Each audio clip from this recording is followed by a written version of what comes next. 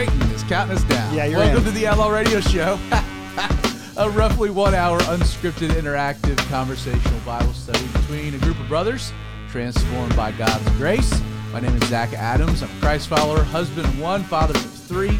I am incredibly blessed to be the pastor of the greatest church around, Calvary 316, located just outside of Athens, Georgia. If you'd like to learn more about the church that I pastor, check out calvary316.com.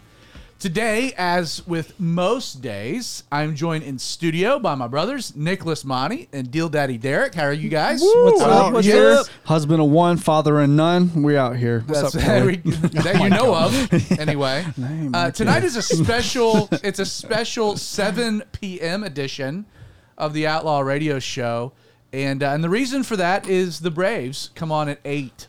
Nick, it's like a little after 8, right? It's like 8:07. 8:07. So we the debate was, do we just cancel tonight, or do we just push up the time? And since I made such a big deal about the Outlaw Radio Show during the announcements at church on Sunday, I felt like, well, we got to actually have an episode this week. And so, fellas, thanks for being here.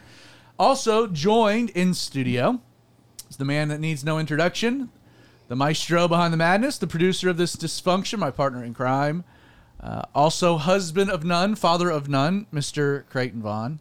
Long-suffering maestro of madness. Like every week before we start this, I explain how the countdown's going to go on. Yep. And we Like do we're it new. every time. Every time you blow it. Every time. Kind of on purpose, just to keep you on your toes. Well, definitely today was on purpose. So it's again a 7 p.m. start time. We will be done again, a roughly 1 hour show. So if you are a Braves fan like me, like the fellas, we will be done by 8 o'clock. I promise you that. And go Bravos. That being said, if you're new to the show, let me just very quickly explain how the Outlaw Radio Show works. First, the show is unscripted. I have no idea what we're talking about. Derek, Nick, they have no idea what we're talking about. You, the audience, you have no idea what we're talking about. The only human being that knows what we're talking about tonight is the producer, Creighton Vaughn. And so kind of makes every episode unique, different, fun. Again, a conversation on a topic none of us have any idea about other than Creighton, which we'll get to in just a moment. Additionally, aside from being unscripted, the show is by design to be interactive. We are live streaming the show on YouTube. Our YouTube channel is outlawradio.live. We are also streaming live on our Facebook page, facebook.com/TheRadioOutlaw. So if you're listening on the podcast, which is released the day after the episode, come hang out with us Wednesday nights, typically at 8, but tonight it happens to be 7. So the show is interactive. Below the video, below the feeds, you can there's a comment section. You can ask a question, join the conversation by leaving a thought, maybe something that the Lord impresses on your heart. So again, a lot of fun. Anything edifying will be added to the show kind of as we develop the conversation. Lastly, the Outlaw Radio Show is designed to be a conversation. Again, I will kind of spearhead the direction of the show after Creighton drops the topic, but both Creighton, Nick, Derek are all invited to share their thoughts, to interject. In fact, we kind of had a conversation. Again, this is all kind of a new thing that we're doing, and Nick and Derek sometimes feel as though if I'm on a roll, that they kind of hold back a little of interjecting, and we had a conversation. I think they'll be more involved tonight. That's kind of the whole idea and the beauty of the show. So with all that being said, and a time restriction firmly in place tonight, Creighton, what in the world are we talking about this evening? Okay, so tonight I want to talk about one of my favorite topics, but we're going to come at a different angle than I normally do. So if you're a part of the Calvary Chapel movement, like we are, like Calvary 316 is, one of our distinctives or our things that make us Calvaries is that we believe in the inerrancy of the Bible, right? And inerrancy is kind of one of those Christianese terms, like justified or grace and mercy, which we've talked about a bit. Sanctification. Right. Where if you're propitiation. Where if you're not like real versed in like Western American Christian culture, you probably have never heard that word Christianese. before. Christianese. You know, kind of like, I'm on fire. It's like, oh, you're on fire? Yeah, the church is on fire. Someone call the fire department. That's not what we mean. Right. Or we say, Christianese. I love the Lord, and people think we have one connotation. We have something completely different. So the I first invited question, Jesus into my heart. Wait, what? You did what? yes, I am a slave for Christ. Oh, boy. Yeah. Also, Jesus is my homeboy. But that's That might be like the least controversial and of also the the Christianese. worst. So inerrancy is the word. It's the baseline of the question. Get to the question. Yes. So where are we going? So the question is, A, what does inerrancy mean? Because I think we should establish that first. And B, why is it important? Why do we believe in inerrancy? Why is it something that we as Calvary Chapel, and I think all Christians, should hold dear? So the inerrancy of the Word of God. What is it? Why is it important? I would also assume that within that train of thought, translations. How do we have so many different versions of the Bible? How does that tie into this as well? How do we get there? How do we establish inerrancy? Yes, I was going to set those up later on in the episode. But that's kind of like also just good. the Yes. general direction of what we're talking about. Well, Exactly. Well, let's get even broader than that for just a moment, because like, what is the Bible? From a fundamental standpoint, like a fundamental Christian viewpoint, what is the Bible? Like, why is the Bible so important? Well, we believe that it's by the Bible, that it's by the words written in this book, that we get to know the heart of our Lord and Savior Jesus Christ, that the living Word became the written Word, and that the two are interconnected. So much so that, like, within biblical phraseology and how things get presented, when Jesus comes back to earth, like, he actually has a name. He is the Word of God, which is why then the Bible is living and powerful and sharper than a two-edged sword, and is able to do things that are interesting. The same word that we find in the beginning, in Genesis 1, God said, he spoke, let there be light. And God spoke all things into existence out of nothing. And we believe that the Bible has, as the words of God, as the Word of God, doesn't just reveal to us the person, the heart of Jesus, the personality of God himself, but has supernatural power. Again, this book it's not just a book, that it's you talk about the Constitution. The Constitution is kind of this living, breathing document. Well, that's just stealing verbiage from a Christian standpoint of how we view the Bible itself. That, how do I grow as a Christian? Well, I get into God's Word, and when I get into God's Word gets into me, and it transforms me. Like, it does something that transcends, like, even just the knowledge base, that my mind. And true. You kind of start, you're reading the Bible, and you're learning different things about Jesus, about the spiritual world, the spiritual life, God's plans for humanity, God's plans for me, the reality of sin and death and judgment, but the gospel, the good news of grace and what we find in Jesus Christ. It all starts kind of from an intellectual standpoint, but we're also told in Romans that faith comes by hearing, and hearing by the Word of God. So at some point, something begins to happen within the Bible as we're consuming it. And, as the psalmist says, I'm rooting myself by rivers of living water, that the scriptures, the psalmist says, that the Bible is a light unto my feet, that it guides my path. As I'm going through God's Word is going through me, and it's not just hitting me in the intellectual, in the knowledge center.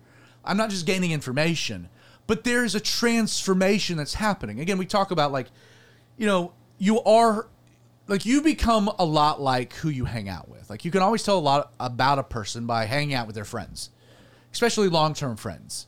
It's why, as a father, like, I'm very protective on who I allow my kids to spend a lot of time with. Like, they have certain friends, from their ball team, friends that don't know Jesus, that we allow, like, for example, Quincy to play on a baseball team, and he has interactions with people that are not believers. But sometimes those attitudes rub off. He spends the night with a friend, and he comes back, and you can tell he's been hanging out with someone that we didn't like, because he's emulating that person. And so we want to become Christ-like as Christians. We want to emulate Jesus. So how do we do that? We got to hang out with Jesus. But from a practical standpoint, how do you hang out with Jesus? You hang out in his Word. And so this transformation happens as I'm in his Word. I always pray on Sunday mornings right before we go into the scriptures. As we go through your Word, May your word go through us. And may it change us. May it make us more into the image and likeness of Jesus. And so from a very large standpoint, like you got to understand, to understand inerrancy, why it's important, etc. You got to understand why the Bible's important. We believe that the Bible is the primary source by which God speaks to man. You know, the other side of that coin is prayer is the fundamental spiritual tool mechanism by which we articulate our thoughts and hearts to the Lord. But it's his word is how he relays his will. It's how he speaks. Have you ever been, I'll throw this to you guys. Have you ever been in a Bible study? And in the course of the Bible study, God speaks to you. I mean, it's a moment. Like you get hit with a thought. God says something to you in the stillness of your own spirit, unrelated to the Bible study, but like because you were in the Bible study and in the moment that God spoke. Have you ever had that experience? And it may be specific to a situation that you're going through, or it may not. Like it's just something that like, oh, wow, it's something that's pressed on your heart or something that just kind of clicks and opens your mind or just a clarity to something that you may be thinking on. Like the pressing can be different, but yeah, it could be something exactly what you're going through in that moment or just something that you're like, oh, wow, I realize this now. So, Nick, you kind of gave your life to Jesus that way. Like you were sitting as an usher in the back of the sanctuary. Oh, yeah. I mean, there's times still now that happens, but I mean, you'll be sitting there and all of a sudden you'll just be like, wow, I was in this moment and it completely changed the way your rest of your life goes. God speaks. Yes, and he speaks in weird ways all the time. Mm-hmm. Like you said, it's not even about the Bible study, but something in that triggered something in your mind that just made you go a different way.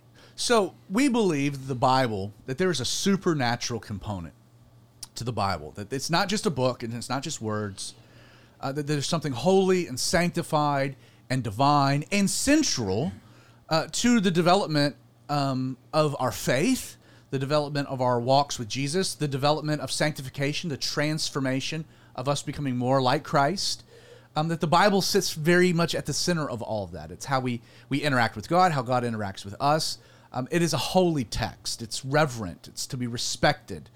It's why, again, you brought up kind of being Calvary Chapel. And for those that might be listening to the podcast or even watching on the live stream, I hate that you have to even qualify it. But like to say that we're part of Calvary Chapel, there are like two movements within Calvary Chapel. True. We're more of the Orthodox Calvary Chapel from the thread of Pastor Chuck, and then as it's been handed down to what's known as the Calvary Chapel Association.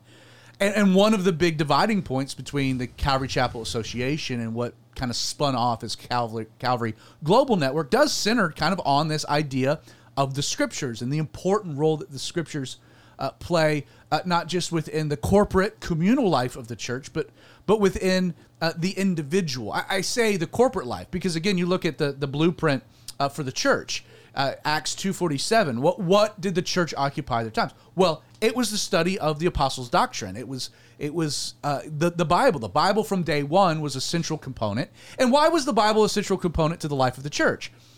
Well, it's because the Bible is a central component to Jesus' ministry. Again, Jesus, when you go through, Jesus quoted from Deuteronomy. When he's in the tit for tat, the temptation situation in the wilderness with Satan, Jesus quoted 3 times from the book of Deuteronomy. When people in today's more modern, progressive, liberal wings of Christianity are like, the Old Testament's archaic, we don't need it, it's a distraction. It's like, well, it wasn't for Jesus. Jesus quotes from every book of the Old Testament at some point or another. Like it was important that was the Bible that Jesus had, and thus it's half of the Bible that we have. If it was good enough for Jesus, important to Jesus, if Jesus would go into synagogues and would expound on the kingdom of God, of which we're a part of, the kingdom of heaven, by using the Old Testament, then that follows suit. That makes sense. So we're Bible geeks because the first century church were Bible geeks, and Jesus was a Bible geek. Again, the Word becoming flesh, dwelling among us. So if it was important to Jesus and important for the early church, it should be important for us, which is why as a Calvary Chapel, on Sunday mornings, what do we spend our time doing? We have a wonderful time of worship, which is the opportunity to commune with the Lord in spirit. We add communion as part of that interaction with the Lord. We want to experience God, which is a good thing, but we worship him in spirit and in truth. And so that's why we spend the lion's share of our time together going through God's word together, not just a Bible story or taking a nugget from the scriptures, but going through the scriptures verse by verse, chapter by chapter, expositionally. So from the framework of like the Bible is a big deal to us, and for the reasons why it's a big deal to us, explaining why it's central to the way we live our lives and the way that we do church, coming back to inerrancy, because again, that establishes a context by which inerrancy is an important thing. Now, inerrancy, there's a bit of a misconception, I think, with the idea of inerrancy. Inerrancy is without flaw, without fault, without error, inerrancy. Now, we would say, and I would present the argument that inerrancy is the belief that the scriptures, the Holy Scriptures, in the way that they were originally written, were the inspired words of God. That God chose human vessels by which he would use their individual personalities and gifts and flavors to articulate his truth, his words through. And that the way in which they were originally written were completely without error, without fault. They were inerrant. They were perfect. Again, that's why we place such a high priority on them. And when you look at the Bible from a very large standpoint, it is really kind of it's a crazy document. It's 66 books spread over 3 different continents. You could argue Africa and Asia and Europe. Its writing spans 1,500 years. If you don't count like verbal passed down history prior to Moses. Well, even then, there's evidence in which the book of Genesis was compiled through 5 separate documents. The genealogies were the records of. They were written down. Like I have a bit of a different standpoint in regards to oral traditions, and their reliability is not great, but I don't think a lot of the scripture was passed down through oral tradition. I think it was written down and passed down through generation. Again, that can be another conversation maybe later about the way that the Jews were meticulous and how they documented things, duplicated things, the genealogical records of families. I mean, there was a high regard, like to the point that when the scribes were, before the Gutenberg press, if you're duplicating Isaiah, you had to do it by hand. They'd throw away the sheet too if it was messed up. Yeah, they would throw away the sheet, and within every time they got to the name of God, they would stop, and they would take a bath, and then come back. It was like the whole mentality, and I don't want to bore everyone with the details of like how we do certain things. There are great books that have been written on this, but the idea of inerrancy is that the original documents, as they were originally written, were without error, without contradiction, without flaw. We see that thematically within Scripture. Again, a brilliant thing that like you can have 1,500 years, several dozen authors, 66 books, multiple continents, and you have a continuous narrative without contradiction. Now, there are certain times where people bring up certain what they would perceive to be contradictions. I got a whole book refuting all of them. It doesn't take much from a scholarly standpoint to dig into it. Now, the Bible does make some pretty crazy claims. Jonah was swallowed by a great fish, not a whale, because a whale can't swallow anyone, but this was a great fish. Again, if it was a fish God created unique to that moment, that's not illogical. The sun stood still. Crazy claim. You look at historical documents across the continents, like there are accounts in lore of the sun, an elongated day, Noah's flood. Again, the Bible makes some crazy claims, but again, I would argue that there's a factuality behind them if you're honest about it and want to actually study it and get into the particulars. Now, and back to inerrancy. So I start by saying inerrancy is that the scriptures, our Bible, this book is without error as it was originally written. Inspired by the Holy Spirit, it is the Word of God going through individuals. Again, we often think that what that looked like is that, the Apostle Paul, kind of got himself in a Holy Spirit trance, had the scroll in front of him, quill, pen and quill, pad, boom, and he's like in this pseudo trance writing, like he has no cognitive awareness of what he's writing. That's not how it happened. He's inspired by the Holy Spirit speaking, impressing, moving through him, and thus you get the style. The Pauline epistles have a unique style, long run-on sentences. Peter has a very unique style to his authorship. Luke, who was more of a historian, writing Luke, and then the follow-up account to Theophilus, the book of Acts, very organized in the way of his presentation. Not a Jew, a Gentile, also unique within kind of just the characteristic of which he records certain stories. Mark, probably the secondhand account from Peter of the life of Jesus. Peter is like the ADD apostle. Like he can't keep his attention. Thus, immediately this and immediately that. Like shiny object here, shiny object there. And like it reads like the author has ADD and can't focus and keep their attention. Again, different personalities. Jude and James. James was known as Camel Knees. He was the half-brother of Jesus that rejected his brother until the resurrection when Jesus appeared to him, right? To be a fly on that wall. Seriously. Hey, bud, here I am. Remember me? Remember me? Right?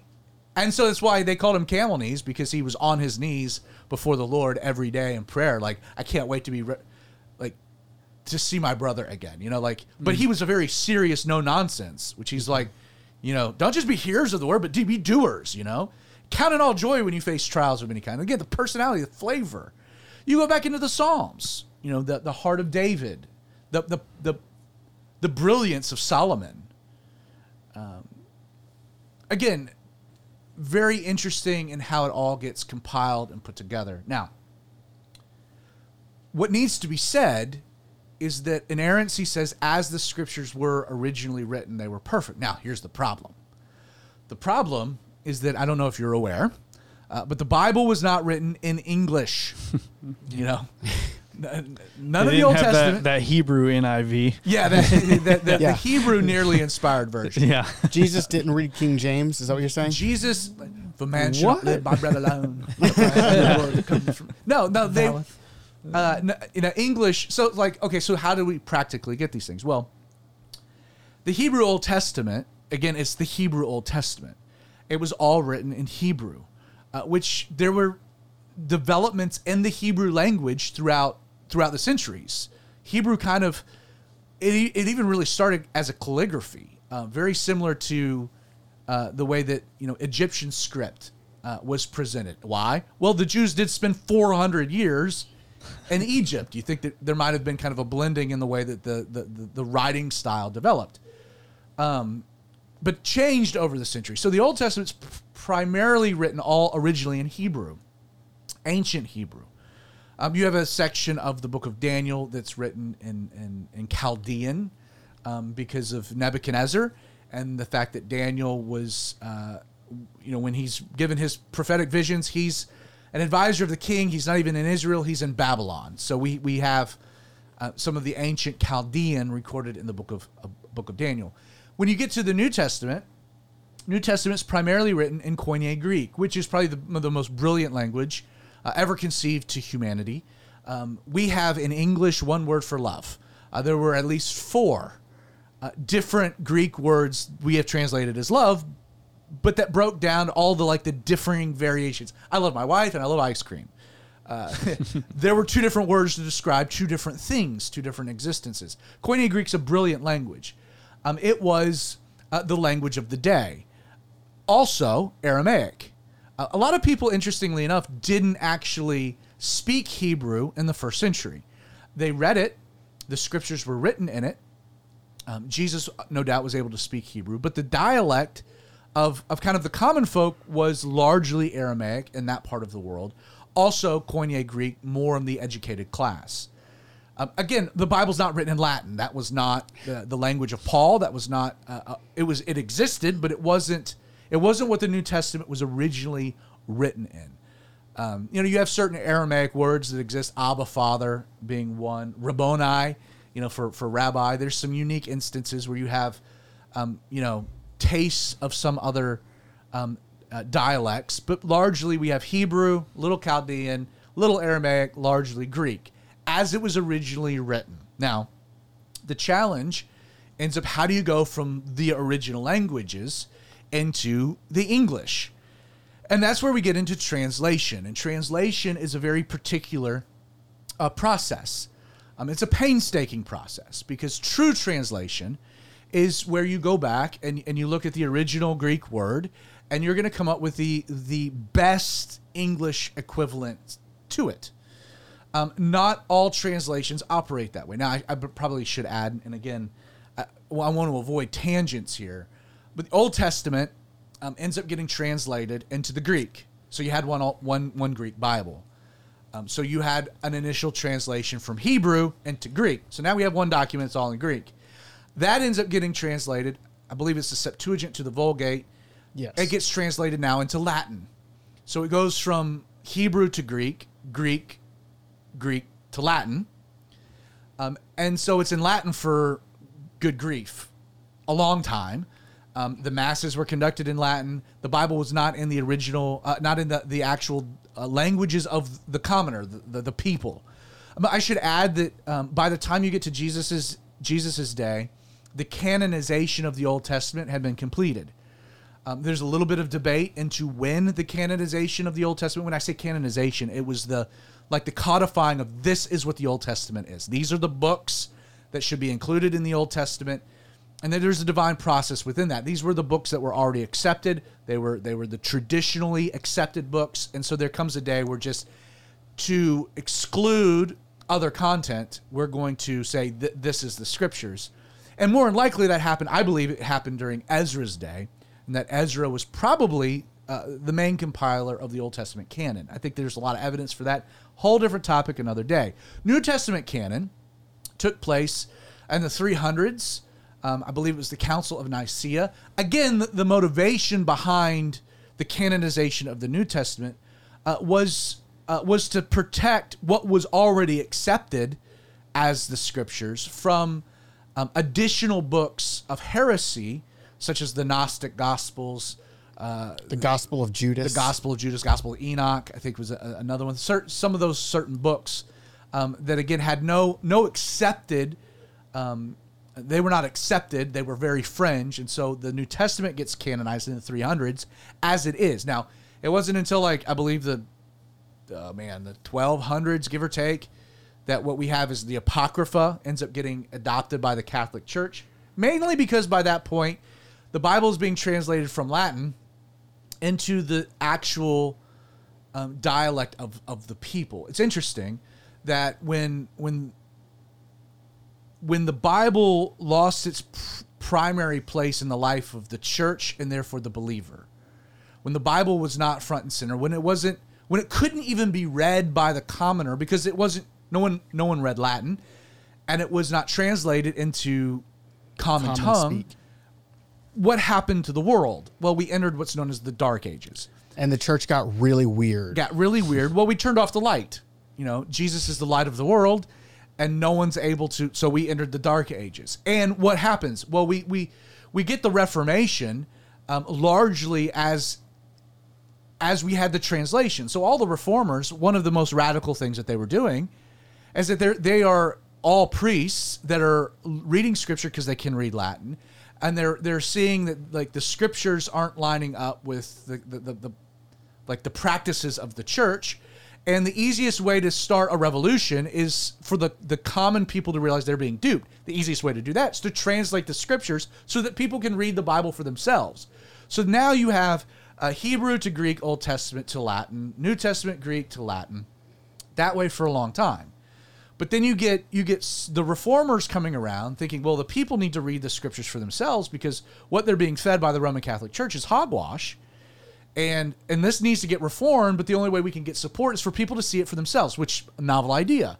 So they start translating the scriptures into the common tongue, into English, into German, into Swedish. You had all kinds of varying translations. And those guys, the early pioneers of that, were burned at the stake.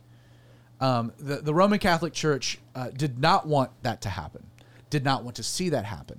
Right, because it threatened their supremacy. Which then you get into the point where King James, commissions, a project, let's do this. And so we have the original, like, old King James version of the scriptures, which is not the old King James version most of you think you have. Like, there are like 16 editions of that because of the way that English has developed. Right, because that would have been written in Like old the 11th English, century. right? Yeah. So like old English. Anyway, so here you kind of have the issue. We're having the scriptures, again, as they were originally written by the authors, inerrant, undergoing a lot of change as it gets translated into different languages. And language is an interesting thing. It's a weird thing. Like, even today, like, there are certain words that we have in English that don't have an equivalency in other dialects of other tongues. I encountered this quite a bit. Anytime you ever speak in a foreign country, I don't speak Spanish, barely speak English good enough. But if you go to Cuba, Cuba speaks Spanish, but they had their own really weird kind of, the best way I've heard it is like their redneck version of Spanish. It's a different type of Spanish. Cuban people can speak it. Spanish speakers know they're encountering a Cuban purely because of the dialect. So even things that might get translated into like one type of Spanish don't have an equivalency. Like if you're speaking in English and someone's trying to translate for you, you quickly realize like you got to simplify what you're saying to its baseline so that it translates to the audience. So you have the scripture. You're going from Greek, which is this brilliant Koine Greek, this beautiful, very complex language, and now we're getting into English. And so we'll just focus to that. English translation, as it should be, is, again, Greek word. What is the best English word we can use? But it is a word-for-word translation. Sometimes you have couplings of words, so that a coupling in English doesn't make sense, but you can combine them into one English word that does make sense. The King James Version of the Bible largely translated that way. That was the way it translated. That's why I have an affinity to what is now the New King James. So the New King James is just going into the Old King James and modernizing the English, again, because language evolves. One of the problems I have with, let's say, the NIV is the NIV's terrible translation. It's not even translation. A school of thought has come about since like the 70s, which said instead of going from word to word, because again, that's why you're reading like the New King James Version, especially the Pauline epistles. You have these very long run-on sentences. Adjectives and verbs sometimes are backwards. You have it reads weird in a modern tongue. Again, I just think it's more accurate.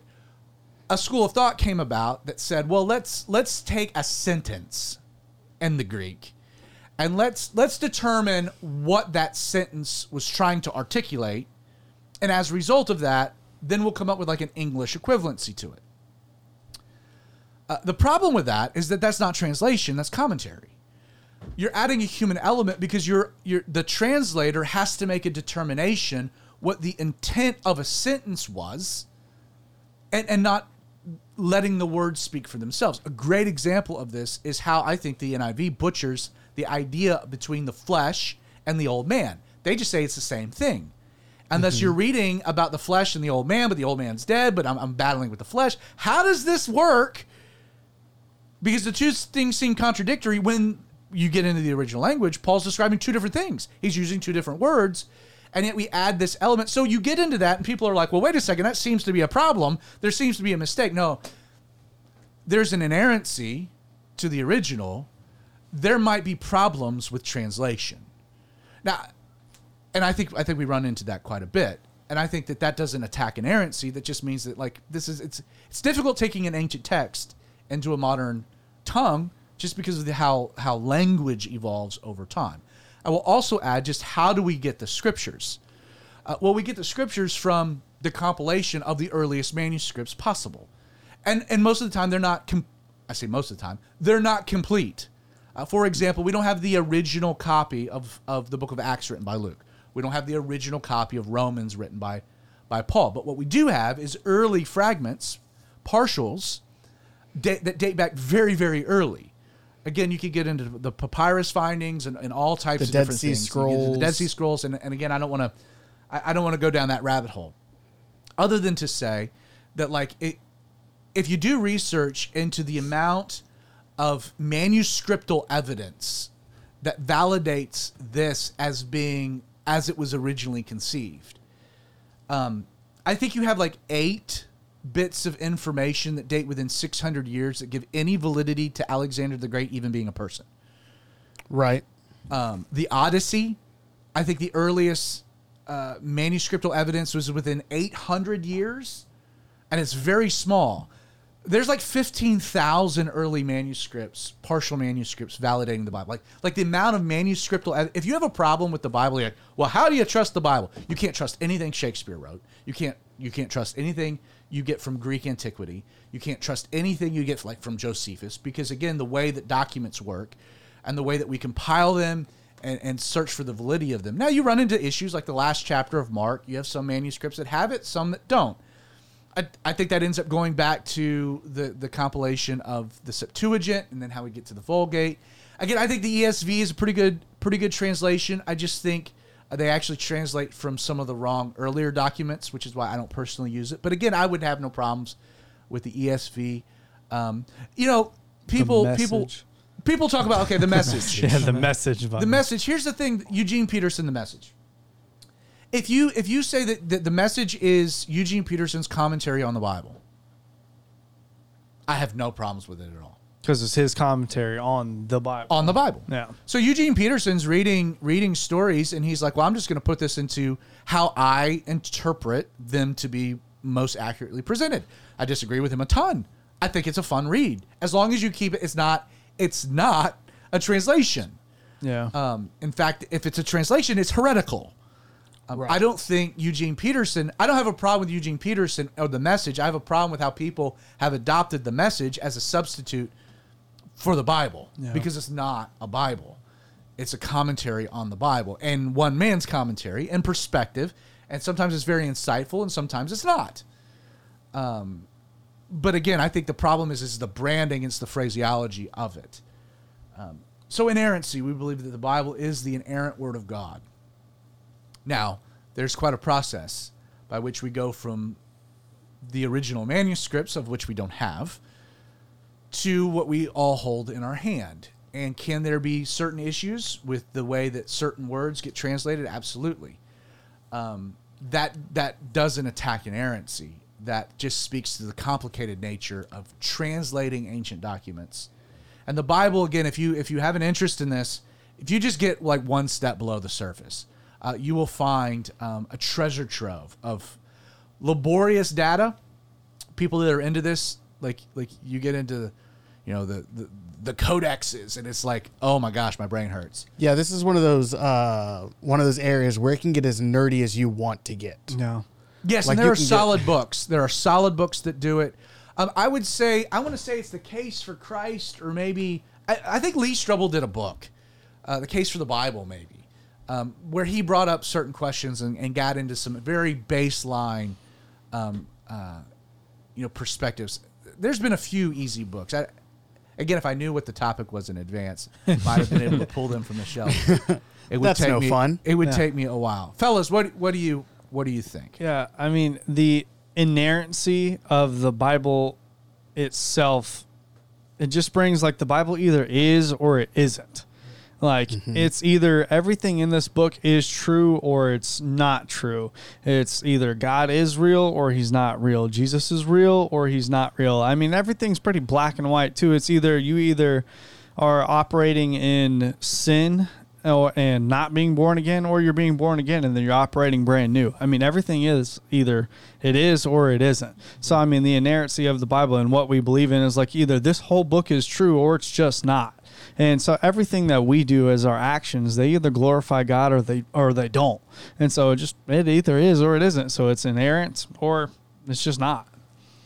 And if it's not, then what are we doing? Yeah, exactly. Nothing. You could do anything at any time, no matter what, and anything that you do is just a societal consequence, and it doesn't matter. That to me becomes the biggest, like, for those that don't believe in the inerrancy of Scripture. It's like, well, what are you basing any of your beliefs on? Yeah. Yeah. Like, if this book is not trustworthy, like if there are parts of it that's not trustworthy, how do you determine which ones are and aren't? Yeah. Exactly. It either all is or it isn't. Yep. And again, I think we can be honest with certain issues here and there. But like it is you throw the baby out with the bathwater. A friend that was talking about the story of the woman at the well. I was like, oh, well, that's not actually in that's not in the original. And I'm like, how do you know first? Yeah, bro. Like, you got degrees on this. Like the guys that translated that book are a lot more knowledgeable than I am. Like, so I'm going to kind of go on their, scholarly opinions on it than like you reading some stupid Google articles by I don't knuckleheads. fully remember being there, but the guys that studied this. But it's like, but you go down a slippery slope. Well, if you can't trust that story, I mean, you'll find people that will question all the stories. Yeah. And then at that point, like, well, then What's the point? Like, it either, okay, you choose to believe in it or you don't. and I think that's a real shaky place to like put your entire eternal security on. Yeah. And I believe it's Paul, and he's talking to Judaizers, and he says if there's no resurrection in Christ, I'm terrible at quoting scripture. You know the one I'm talking about? Yeah. Oh, Resurrection I in know what Christ, you're talking about. Then all of our works are dead, or something like that. He's like, Yeah. then it's all Like in vain. Yeah, Like, it's all if there for is nothing. no resurrection. Like, what are we doing? if There's no blessed assurance. There is no hope of life afterwards. Who is Jesus Yeah. at that point? no one, he's no one. We have because no he- idea. Yeah. We If don't know he if he's was- alive on the other side or not. Right. Because If- he didn't. We have no evidence, no proof. If his word could lie to us about, whether or not Nebuchadnezzar spent time as a cow in the woods, then it could lie to us about the virgin birth or the resurrection Yeah. or whatever. Nothing matters. Let me throw in, and Nick, I want to get to you in just a second. Let me throw in kind of one additional wrinkle I think is helpful for those of you that love the Bible, enjoy the Bible, and study the Bible. There's a good rule of bibliology, or how we study the Bible. Like the Bible is really good at letting you know what it's doing when it's doing it. For example, the Bible is very good at letting you know it is not describing something that is literal, because it will use descriptive terminologies like as. The Bible will be very clear when it's articulating a vision. Sometimes people read through the scriptures and they're like, well, that's crazy. And it's like, well, that's not actually what the text is saying. Especially when you get into prophecy, the book of Revelation, some of those areas. You also get into like the parables. You got to understand that a parable, the entire point of a parable is to articulate one lesson. People get into trouble when they try to extrapolate out like meaning to every single thing. That's not the point. It's a story to articulate a lesson. It's simple. Jesus taught in parables to confound the religious people, realizing that he could speak to the commoner. Because like, okay, I get what you're saying, the real world lesson. So the Bible's really good. And you get to like the book of Genesis, the Genesis narrative, the creation account.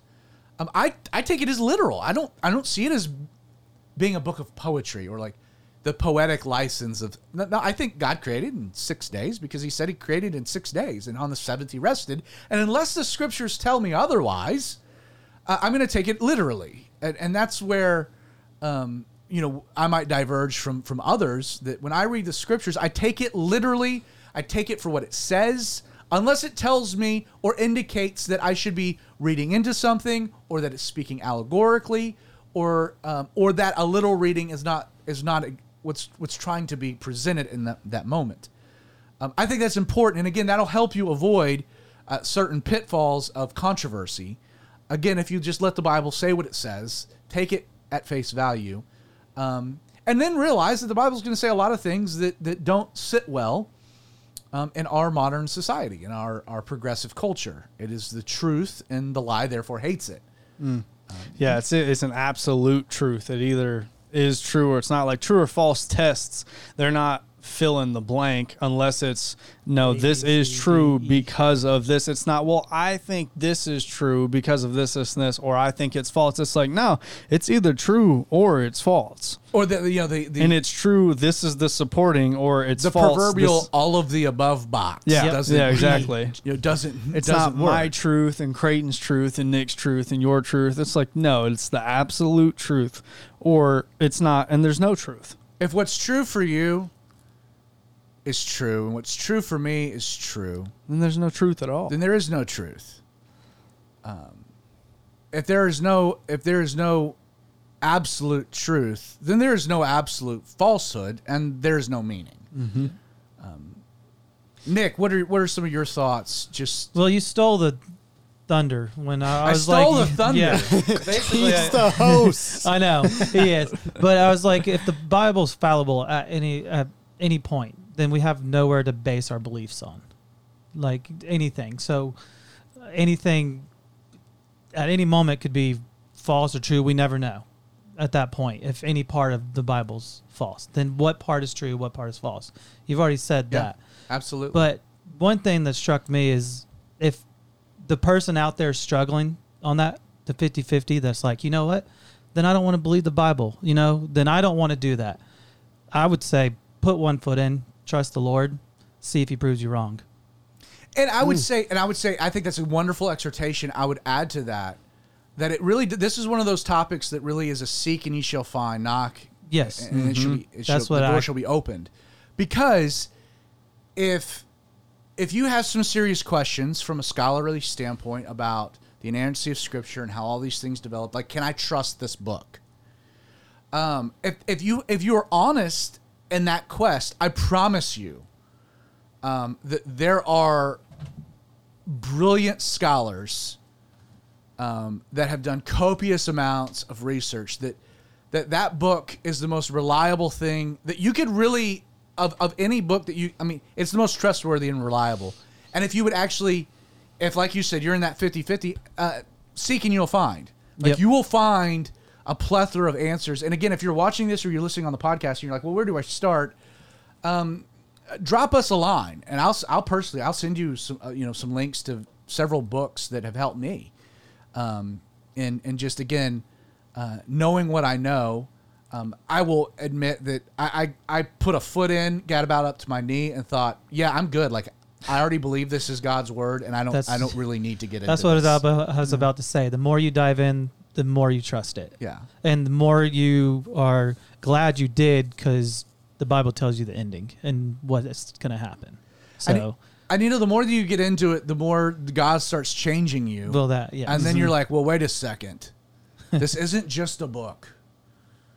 Because a book, I read Harry Potter, and it didn't influence me quite. Not a wizard now. I'm not a wizard. I read Lord of the Rings, and I'm not a hobbit. I didn't start growing hair on my feet. But, man, I started going through this book, and my life is starting to change. And that's the greatest evidence for its power. It's its personal impact. Yeah, it's almost like if you're perfectly happy with who you are and where you're going and how things are, stay away. Yeah, Like, that's true. You could have some radical changes that you're not ready for. So, I'm kidding. This is satire. It'll No, be it's for actually the better. But there's something true to that. There is some truth to that. Well, do we have anything else, or do we want to go ahead and call it? Tap out. Go Bible Braves, is, right? bruh. Go It Braves. is what it is. Creighton, did that? You're the one that brought the topic again. Another great topic. I really enjoyed it.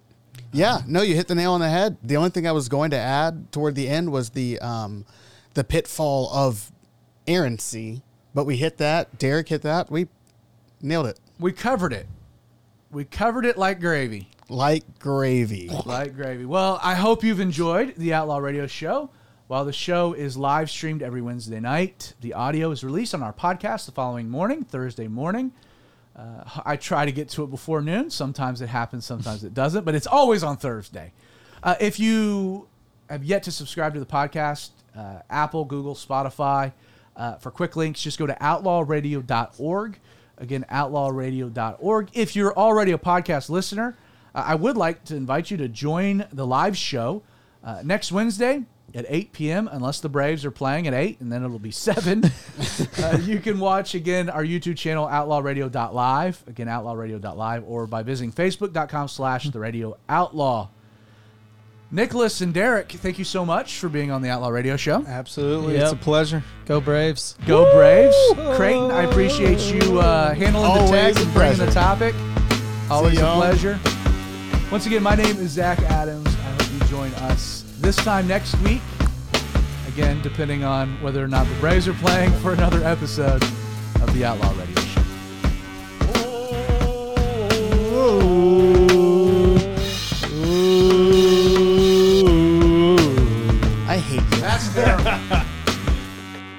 Good night, folks.